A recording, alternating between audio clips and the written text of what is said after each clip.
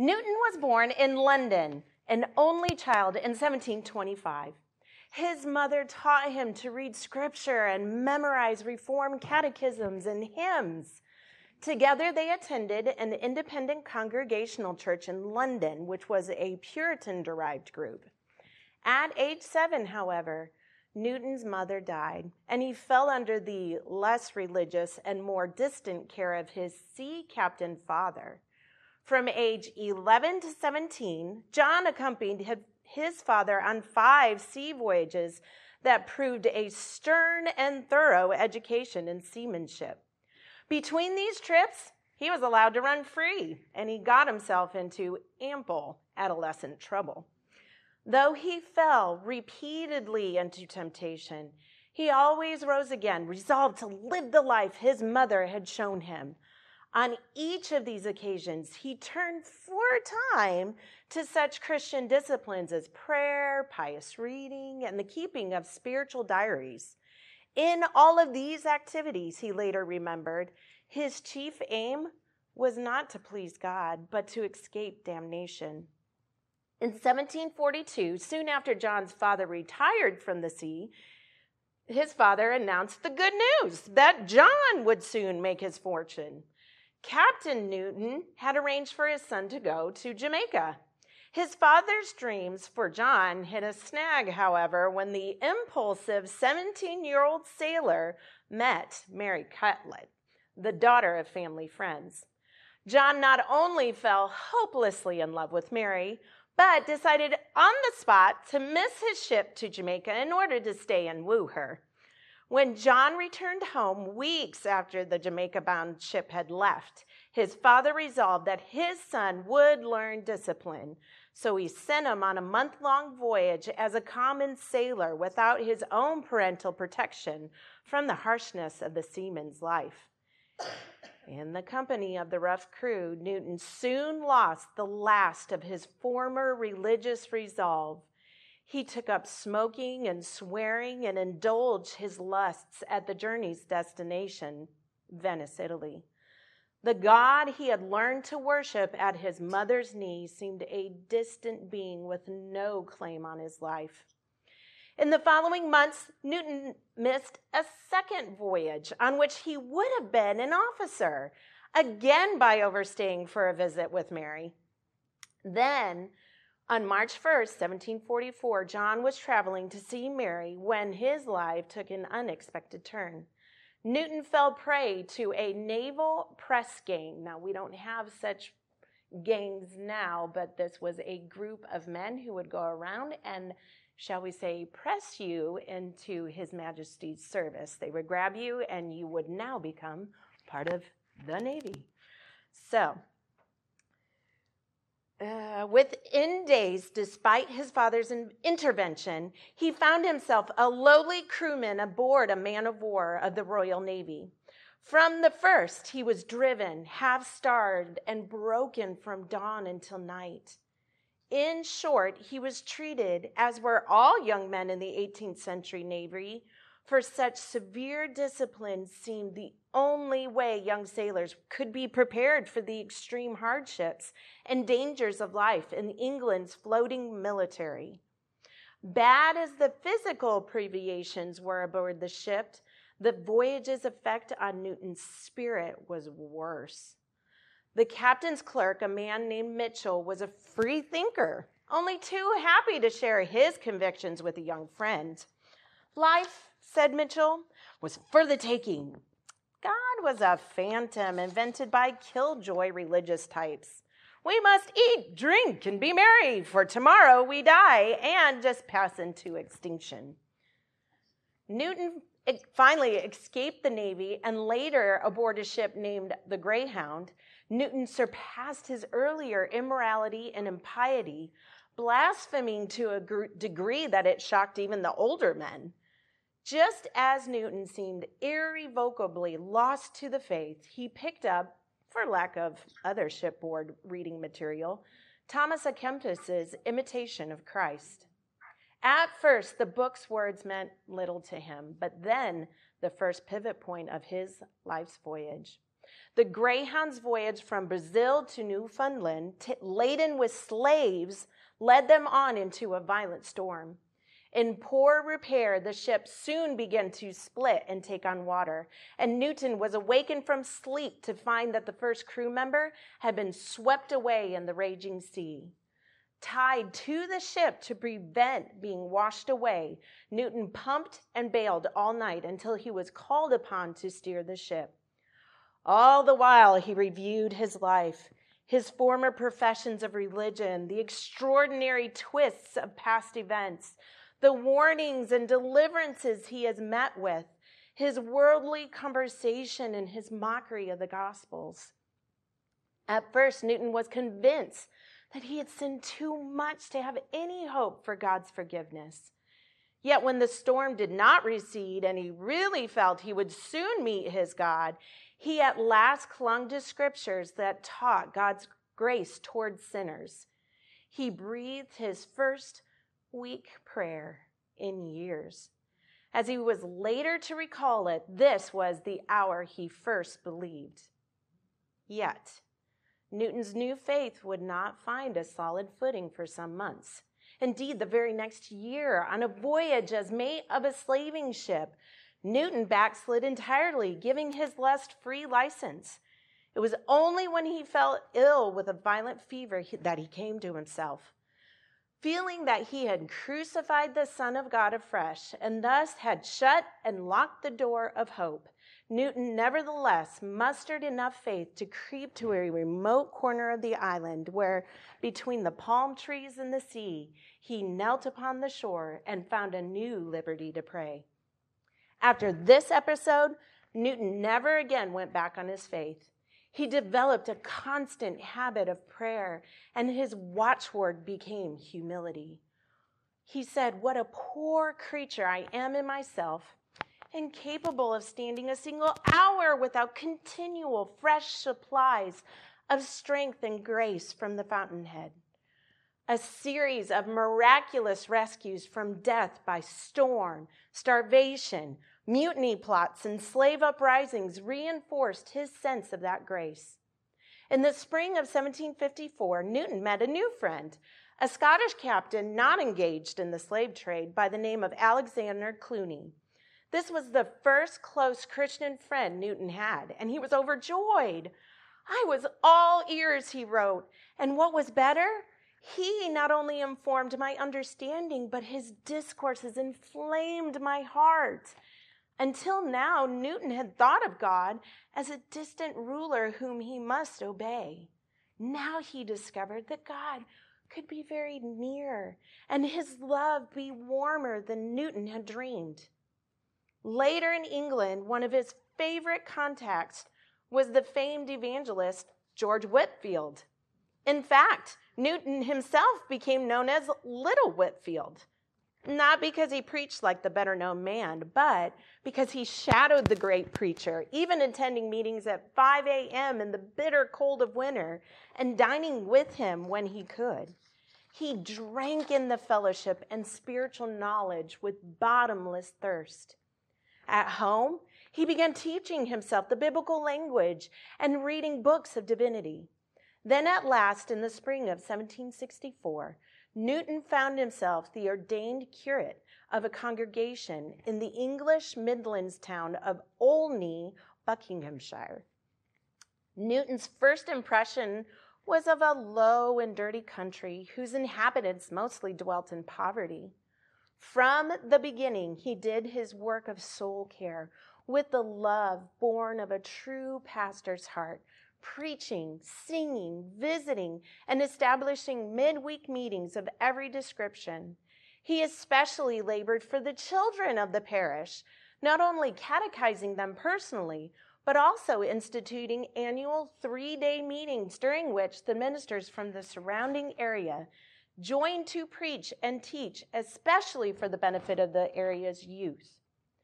Newton was known for his open, emotional manner in the pulpit. In the middle of a sermon, he interjected an impassioned prayer. "The Lord proclaims a free pardon, and will you refuse to hear his voice? O Lord God, prevent and rend the heavens and come down and touch the stony heart, that it may stand out no longer. We can imagine him turning his gaze on his hearers as he delivered the next line. Let us chide our cold, unfeeling hearts and pray for a coal of fire from the heavenly altar to send us home in a flame of love to him who has thus loved us. So this morning, we are going to look at one of the many passages that speak of the love of God for us. And we will be praying for a coal of fire from the heavenly altar to send us in home in a flame of love to him who has thus loved us. As we see how God's love was manifested and how God's love was demonstrated. So if you will open in your Bibles to 1 John chapter 4.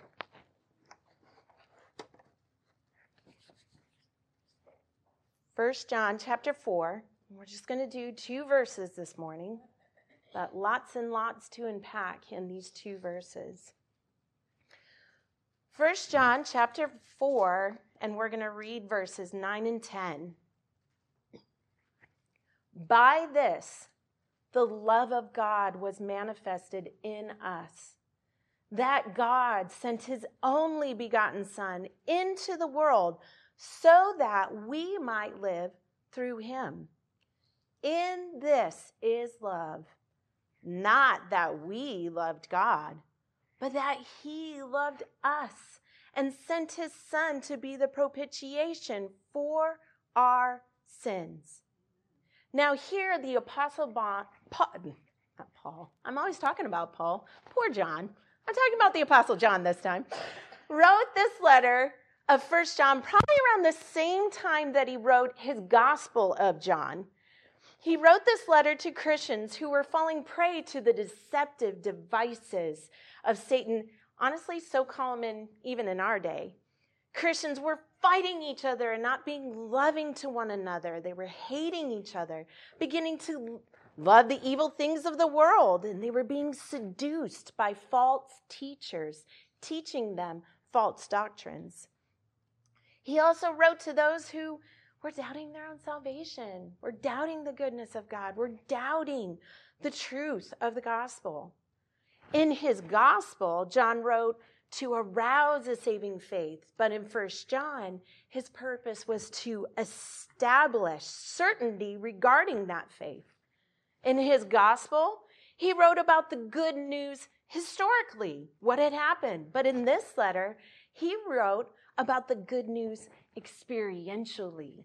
So, what was this good news that all true believers have experienced? Number 1 on your outlines, he talked about a love manifested. A love manifested. Look at that first part of verse 9. By this, the love of God was manifested in us. Now, there are 3 expressions in John's writings that help us understand the nature of God. He wrote that God is spirit, God is light, and God is love. None of these is a complete revelation of God, of course, and it's wrong to separate them. God is spirit as to his essence. He is not flesh and blood. To be sure, Jesus Christ now has a glorified body in heaven, and one day we will have bodies like his body. But being by nature spirit, God is not limited by time and space the way his creatures are. Also, John tells us God is light. This is referred to his holy nature. In the Bible, light is a symbolism of holiness, and darkness is a symbol of sin. God cannot sin because he is holy. Because we have been born into his family, we have received his holy nature. And then John has showed us that God is love. This does not mean that love is God. And the fact that 2 people love each other does not mean that their love is necessarily holy. It has been accurately said that love does not define God, but God defines love. God is love and God is light.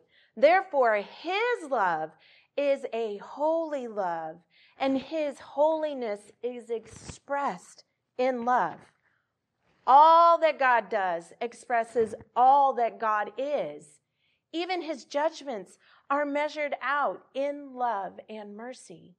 So there in verse 9, by this, the love of God was manifested in us. Now that word manifested, to be manifested means to be or become clearly revealed to the mind, the senses, or judgment. Vines helps us kind of wrap our minds around this. To be manifested in the scriptural sense of the word is more than just appear. A person may appear in a false guise or without a disclosure of what he truly is. But to be manifested, this word right here, is to be revealed in one's true character. And then that phrase, in us, in the Greek, it actually means in our case. Or the ESV translates it among us. The King James and New King James says toward us. By this, the love of God was manifested towards us or among us, or it was manifested in our case. So it was clearly revealed to our mind, to our senses, to our judgment, in the true character, God's true character of love. But how was the love of God clearly revealed towards us, or in our case? A, on your outlines, God sent his Son. It was clearly revealed by God sending his Son. Look down at verse 9. By this, the love of God was manifested in us, that God had sent his only begotten Son into the world. Have you ever considered that God sent his Son to save us, and yet he did not have to save anyone? He would still be perfectly right, perfectly holy, perfectly just if he did not save a single person. He did not choose to save the angels that rebelled against him. 2 Peter 2:4 says, God did not spare angels when they had sinned, but cast them into hell and committed them to pits of darkness reserved for judgment. God could have, in his holiness, chosen to do the same thing with wicked man. And yet, because he is merciful and infinitely kind, God did send his Son into the world. 2, have you ever considered the different ways Christ suffered as he lived here on earth? Our minds go directly to his suffering at the cross. But consider the things he suffered during his lifetime here on the earth. In heaven, Christ had seraphim proclaiming his holiness, proclaiming his majesty, singing his praises. The angels adore him perfectly and obey immediately. He deserves all glory, all honor, all majesty, and yet he's born and dwelled among sinful men who did not even bother to notice him, bother to notice his birth. The very creator of the universe walked among them, and they didn't even know who he was. He experienced hunger, thirst, pain, weariness.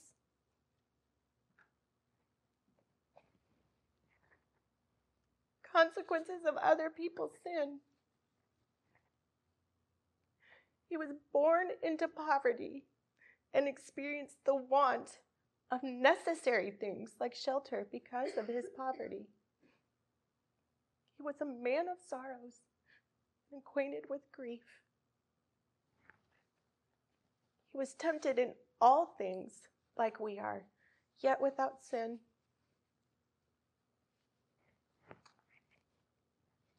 He was opposed, mocked, and rejected by his own people, the very ones he came to save, would not even listen.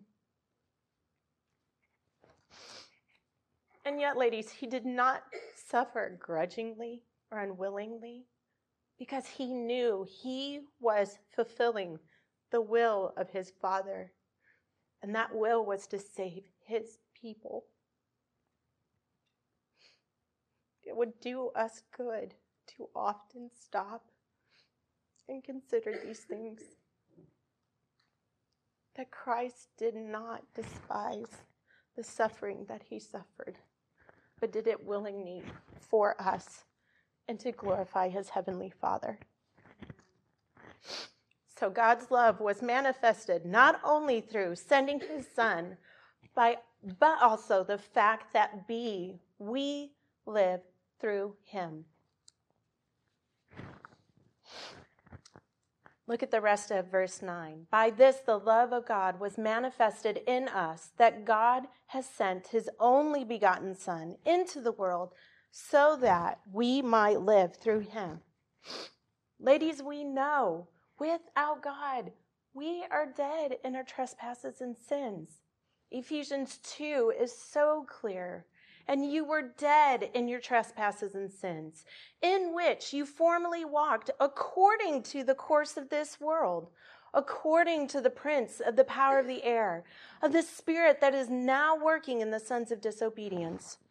Among them, we too all formerly lived in the lusts of our flesh, indulging the desires of the flesh and of the mind, and were by nature children of wrath, even as the rest.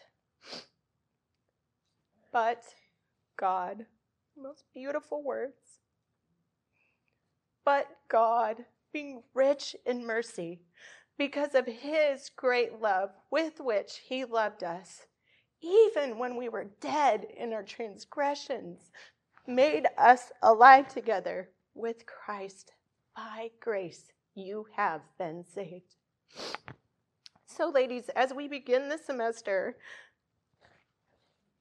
as we look at our sin, I don't want to go any farther. You did a great job last week. Have you been considering your desires? Are my desires just for self all the time? Or do I desire to please the Lord? Have you considered your soul lately? Have you realized that you are dead in your trespasses and sins? Has God opened your eyes to the reality that you have no good of your own to cling to? Have you realized your inability to do nothing to earn God's favor? Are you still indulging in the desires of the flesh and the mind, only putting on a mask of morality and holiness when you come to the church? Have you laid hold of the rich mercy that God extends in his great love? Have you repented of your sin and trust Christ as Savior from that sin? Do you struggle with the thought that perhaps your sin is too great, as John Newton once did? But listen to what he said later. Would you then come before the high God? Come in the name of Jesus, and you shall find acceptance. In him, God is well pleased, and for his sake, he is pleased with all who honor his beloved Son and put their trust in him. He has authority and compassion sufficient to save the most deplorable and the most unworthy. So, ladies, if you are struggling with the state of your soul, do not allow pride to hold you back. Deal with that. That is so worthy to stop all of life to really dwell upon. Am I a believer? Am I trusting Christ? Do I only lay on his righteousness, his sacrifice on the cross, his payment for my sin? So sometimes we can struggle with the thought of, but what will everybody think? I mean, I've been saying I'm a Christian for years and years and years, but that's the kind of pride that I don't want you to let hold you back. All of us would be thrilled today if today was the day of your salvation. Sorry.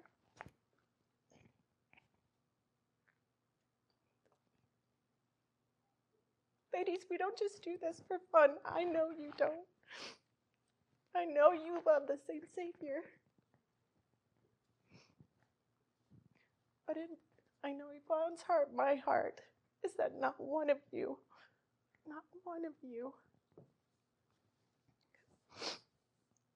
experienced the eternal punishment of hell. And I don't want to go any farther in this book without encouraging you. Search your heart. Search your soul. If you are struggling here, come talk to us. Come find help. Talk to your husbands. Talk to an elder. Talk to a trusted friend that you know knows the Lord. Let us walk you through that.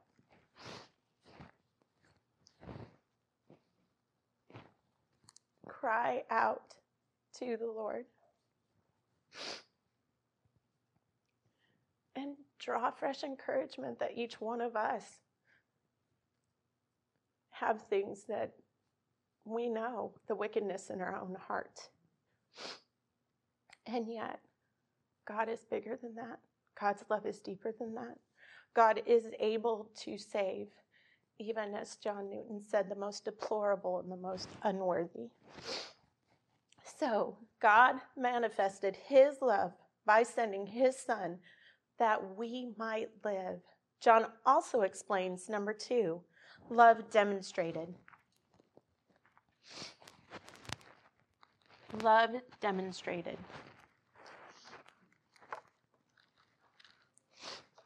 Look down at verse 10. In this is love. One of the commentaries I read said love, here John's about to show us love in its highest ideal. The love was all on God's side and none of ours. So not our love. Because continuing in that verse, and this is love, not that we loved God.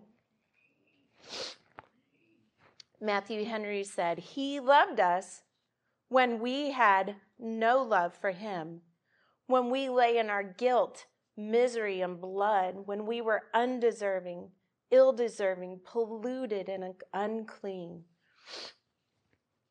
So God is not looking down and seeing the love that we have for him. We were born enemies of God.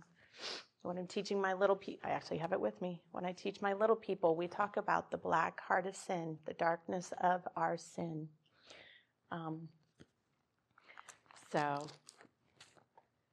Because even at their level, I want them to know the truth. And the truth is you are born in depravity, in wickedness, in sinfulness. There is nothing you can do because you have to know the depth of your depravity and your inability to do anything good before you can cry out, knowing that Christ is the only way. So it's not that we loved God, but it's but his love, not our love, but his love.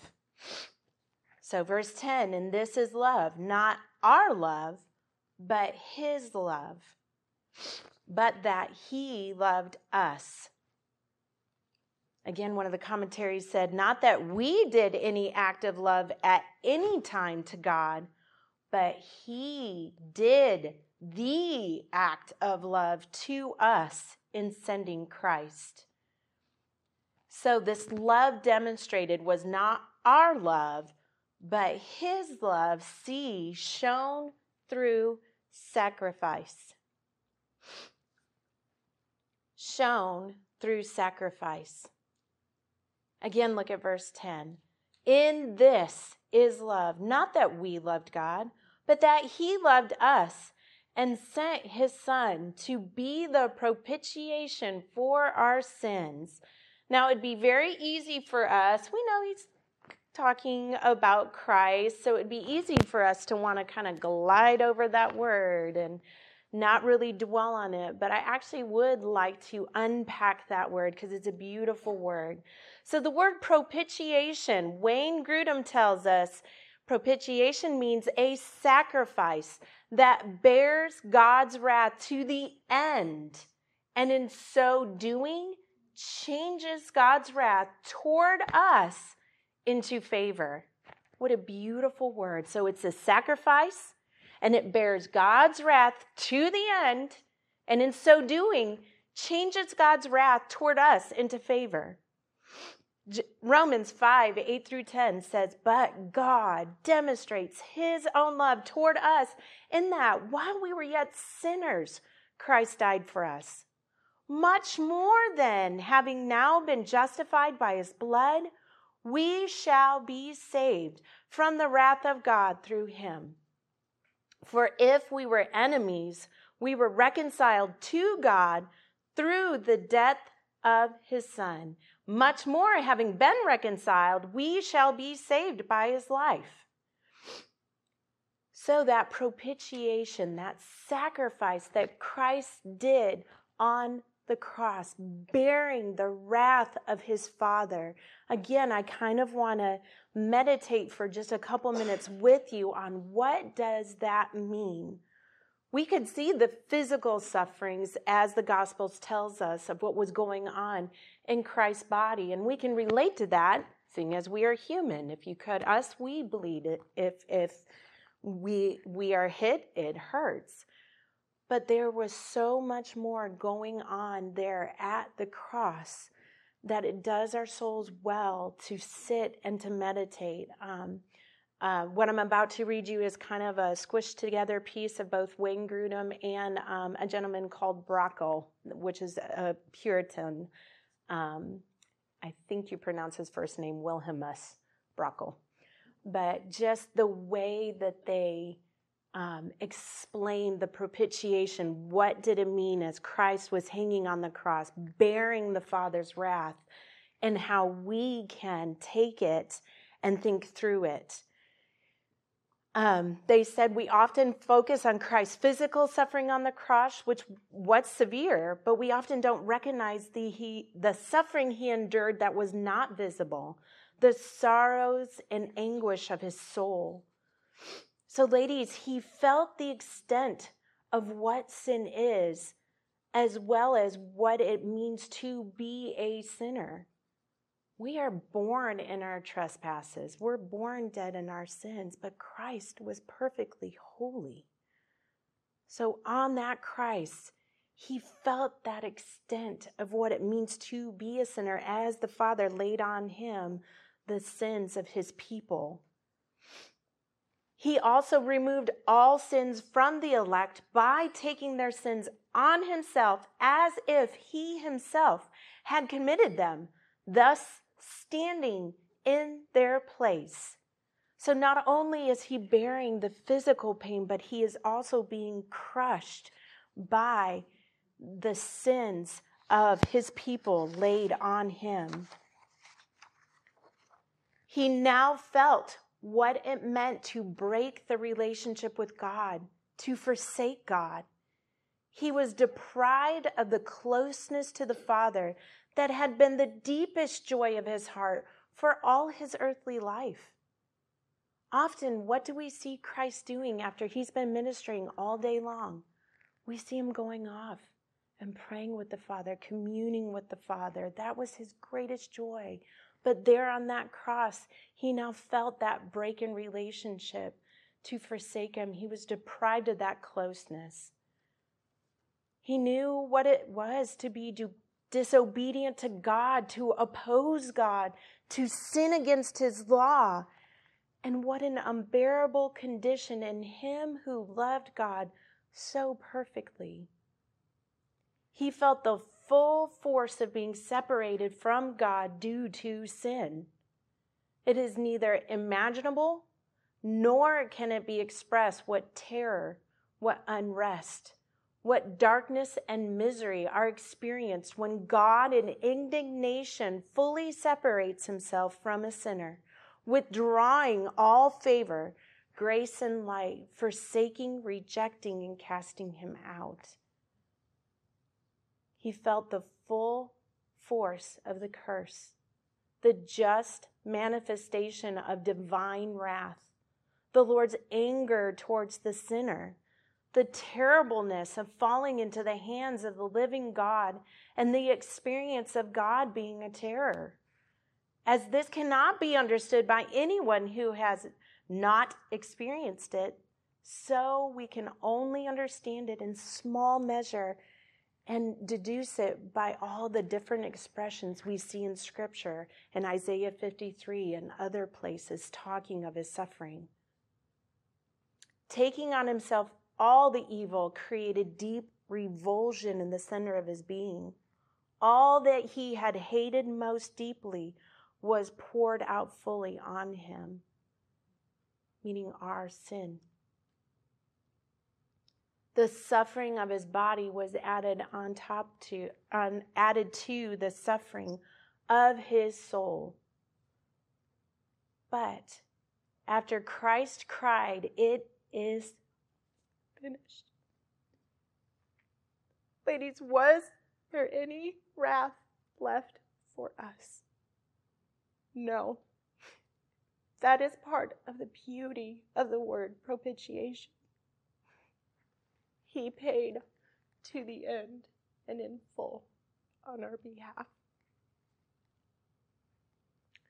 If we are redeemed by Christ's shed blood on the cross and have his righteousness covering us, does God look at us with constant displeasure? Or does he look at us as our Heavenly Father with favor because of what Christ has done? Not because we were good, we were right, we were loving, but because he is loving. Jerry Bridges, in one of our chapters, said, "God is now my Heavenly Father, who loves me with a self-generated, infinite love, even in the face of my sin." Further, the assurance that God no longer counts my sin against me, and that in my struggles with sin, he is for me, produces within me a strong sense of gratitude for what he has done and is presently doing for me through Christ. This twofold effect of encouragement and gratitude together to produce in us a desire to deal with our sin. It is our duty to do so, but duty without desire produces drudgery.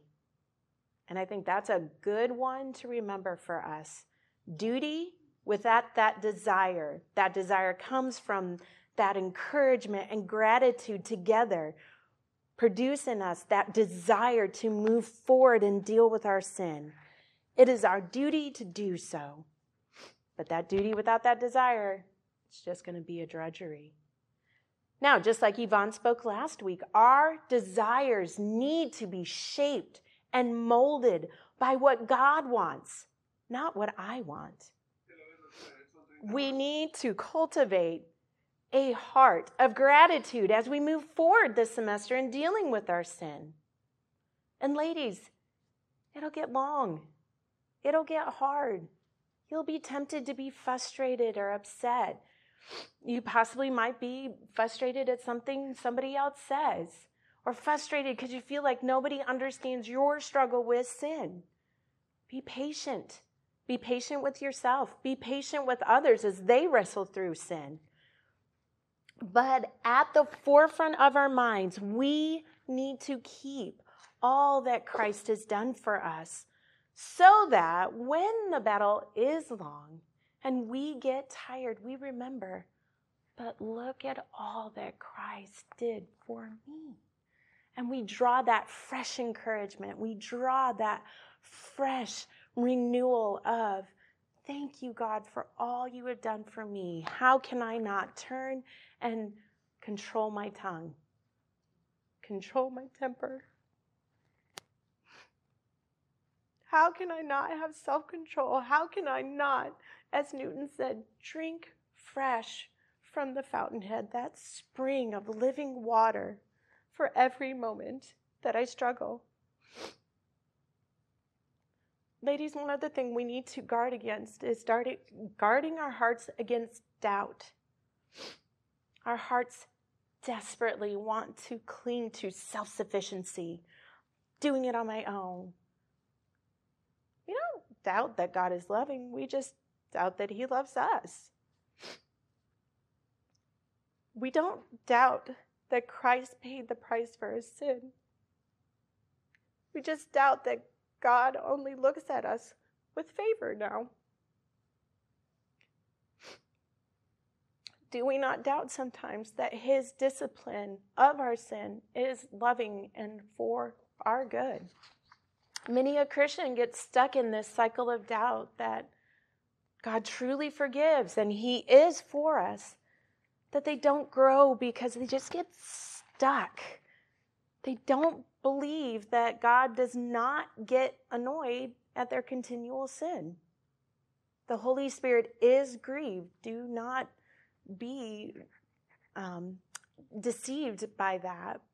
But do we not sometimes imagine a stern Heavenly Father who has his arms crossed and sighs as we come once again to confess the same sin over and over again?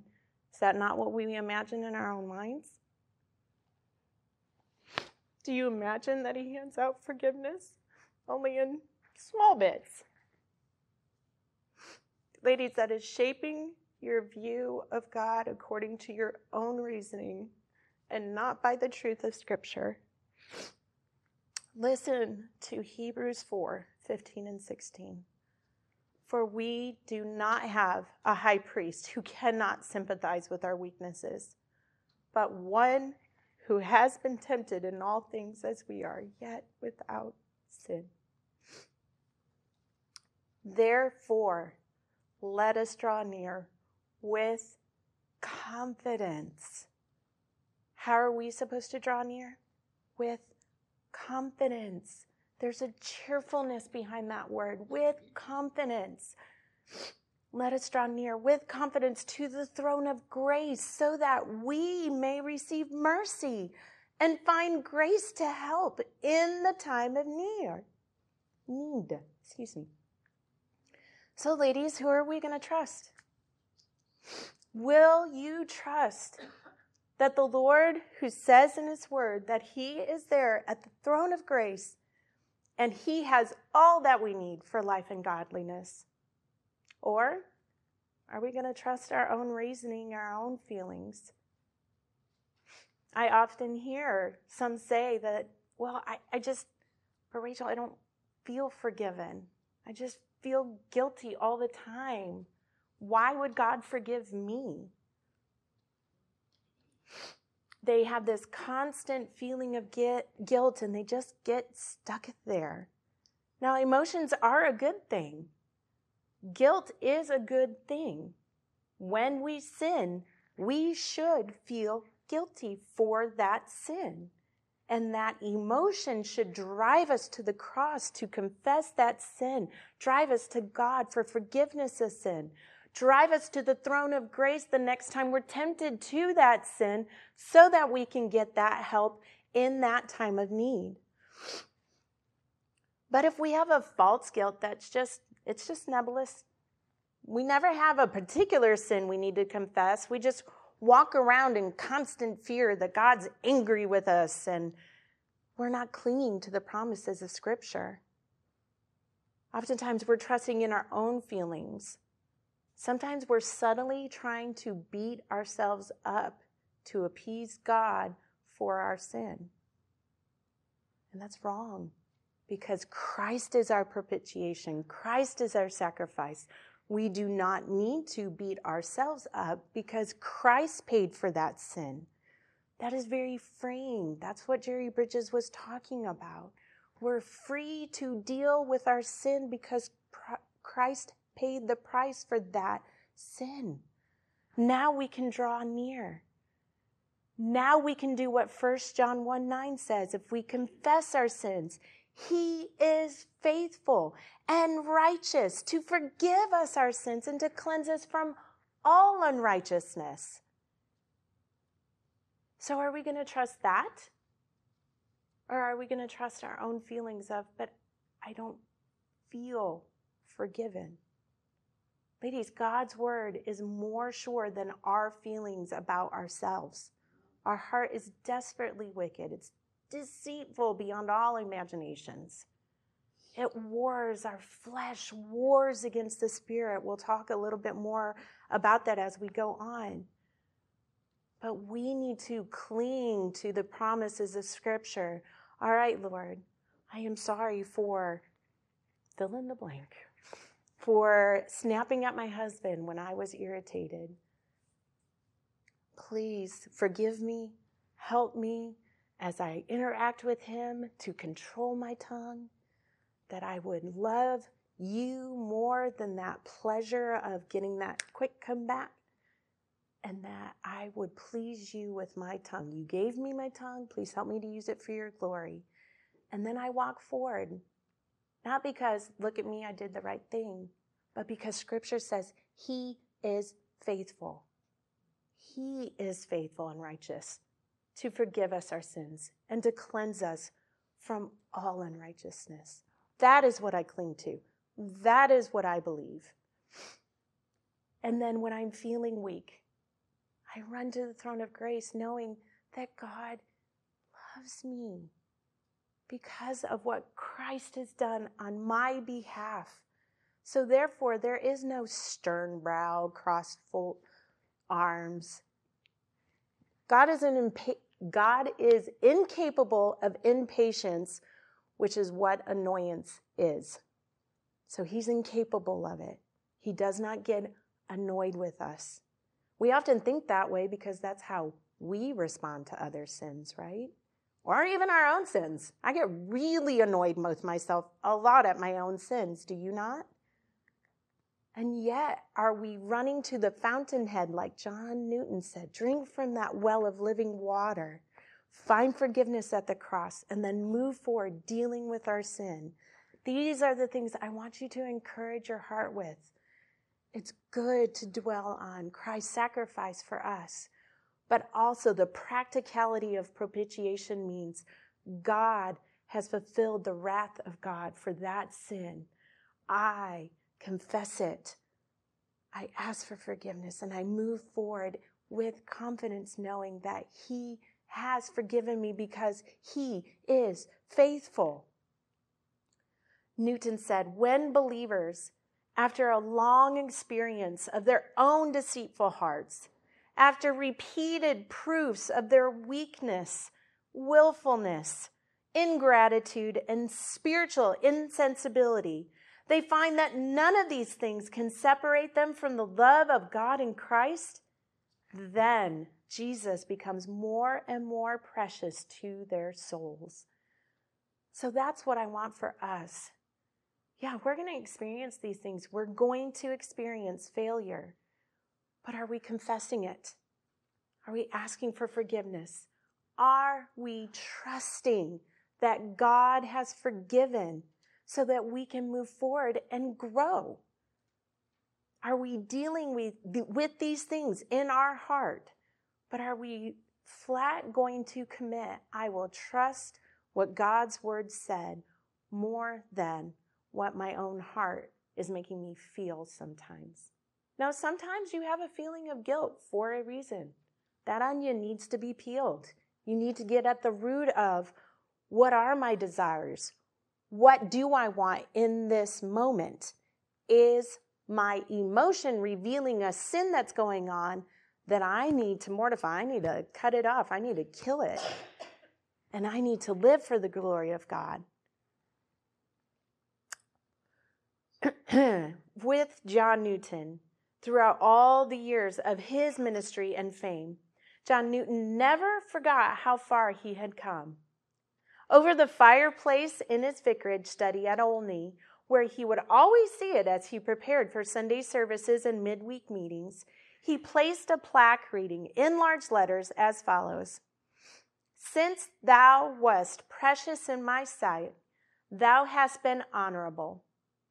But thou shalt remember that thou wast a bondman in the land of Egypt, and the Lord thy God redeemed thee." And that's Deuteronomy 15:15.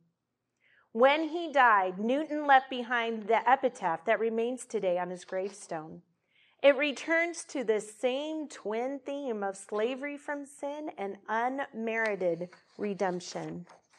His tombstone reads, "John Newton, clerk, once an infidel and libertine, a servant of slaves in Africa, was, by the rich mercy of our Lord and Savior Jesus Christ, preserved, restored, pardoned, and appointed to preach the faith he had long labored to destroy." So, ladies, take that as an encouragement. God used John Newton. God can use you too. He has one more quote of encouragement as we transition into our small groups. John Newton said, "Blessed be God. Amidst all my changes, I find the foundation stands sure. And I am seldom or never left to doubt either of the Lord's love to me, of the reality of the desires he has given me towards himself. Though, when I measure my love by the degree of its exercise or the fruits it produces, I have reason to sit down ashamed as the chief of sinners and the least of all saints. But in him I have righteousness and peace, and in him I must and will rejoice." So, ladies, as we move through this semester, it's going to get easy to get discouraged. It's going to be easy to get overwhelmed. I want you to remember these things, that yes, when we measure our love to Christ, we're going to find wanting and lacking, but we can rejoice that he gives us a fresh supply of energy, of love, of what we need in our battle for sin. We are equipped in Christ with everything we need. And then we can take heart in that and excel still more and push still forward and kill that sin even deeper. And that in him we can and will rejoice. Let's pray.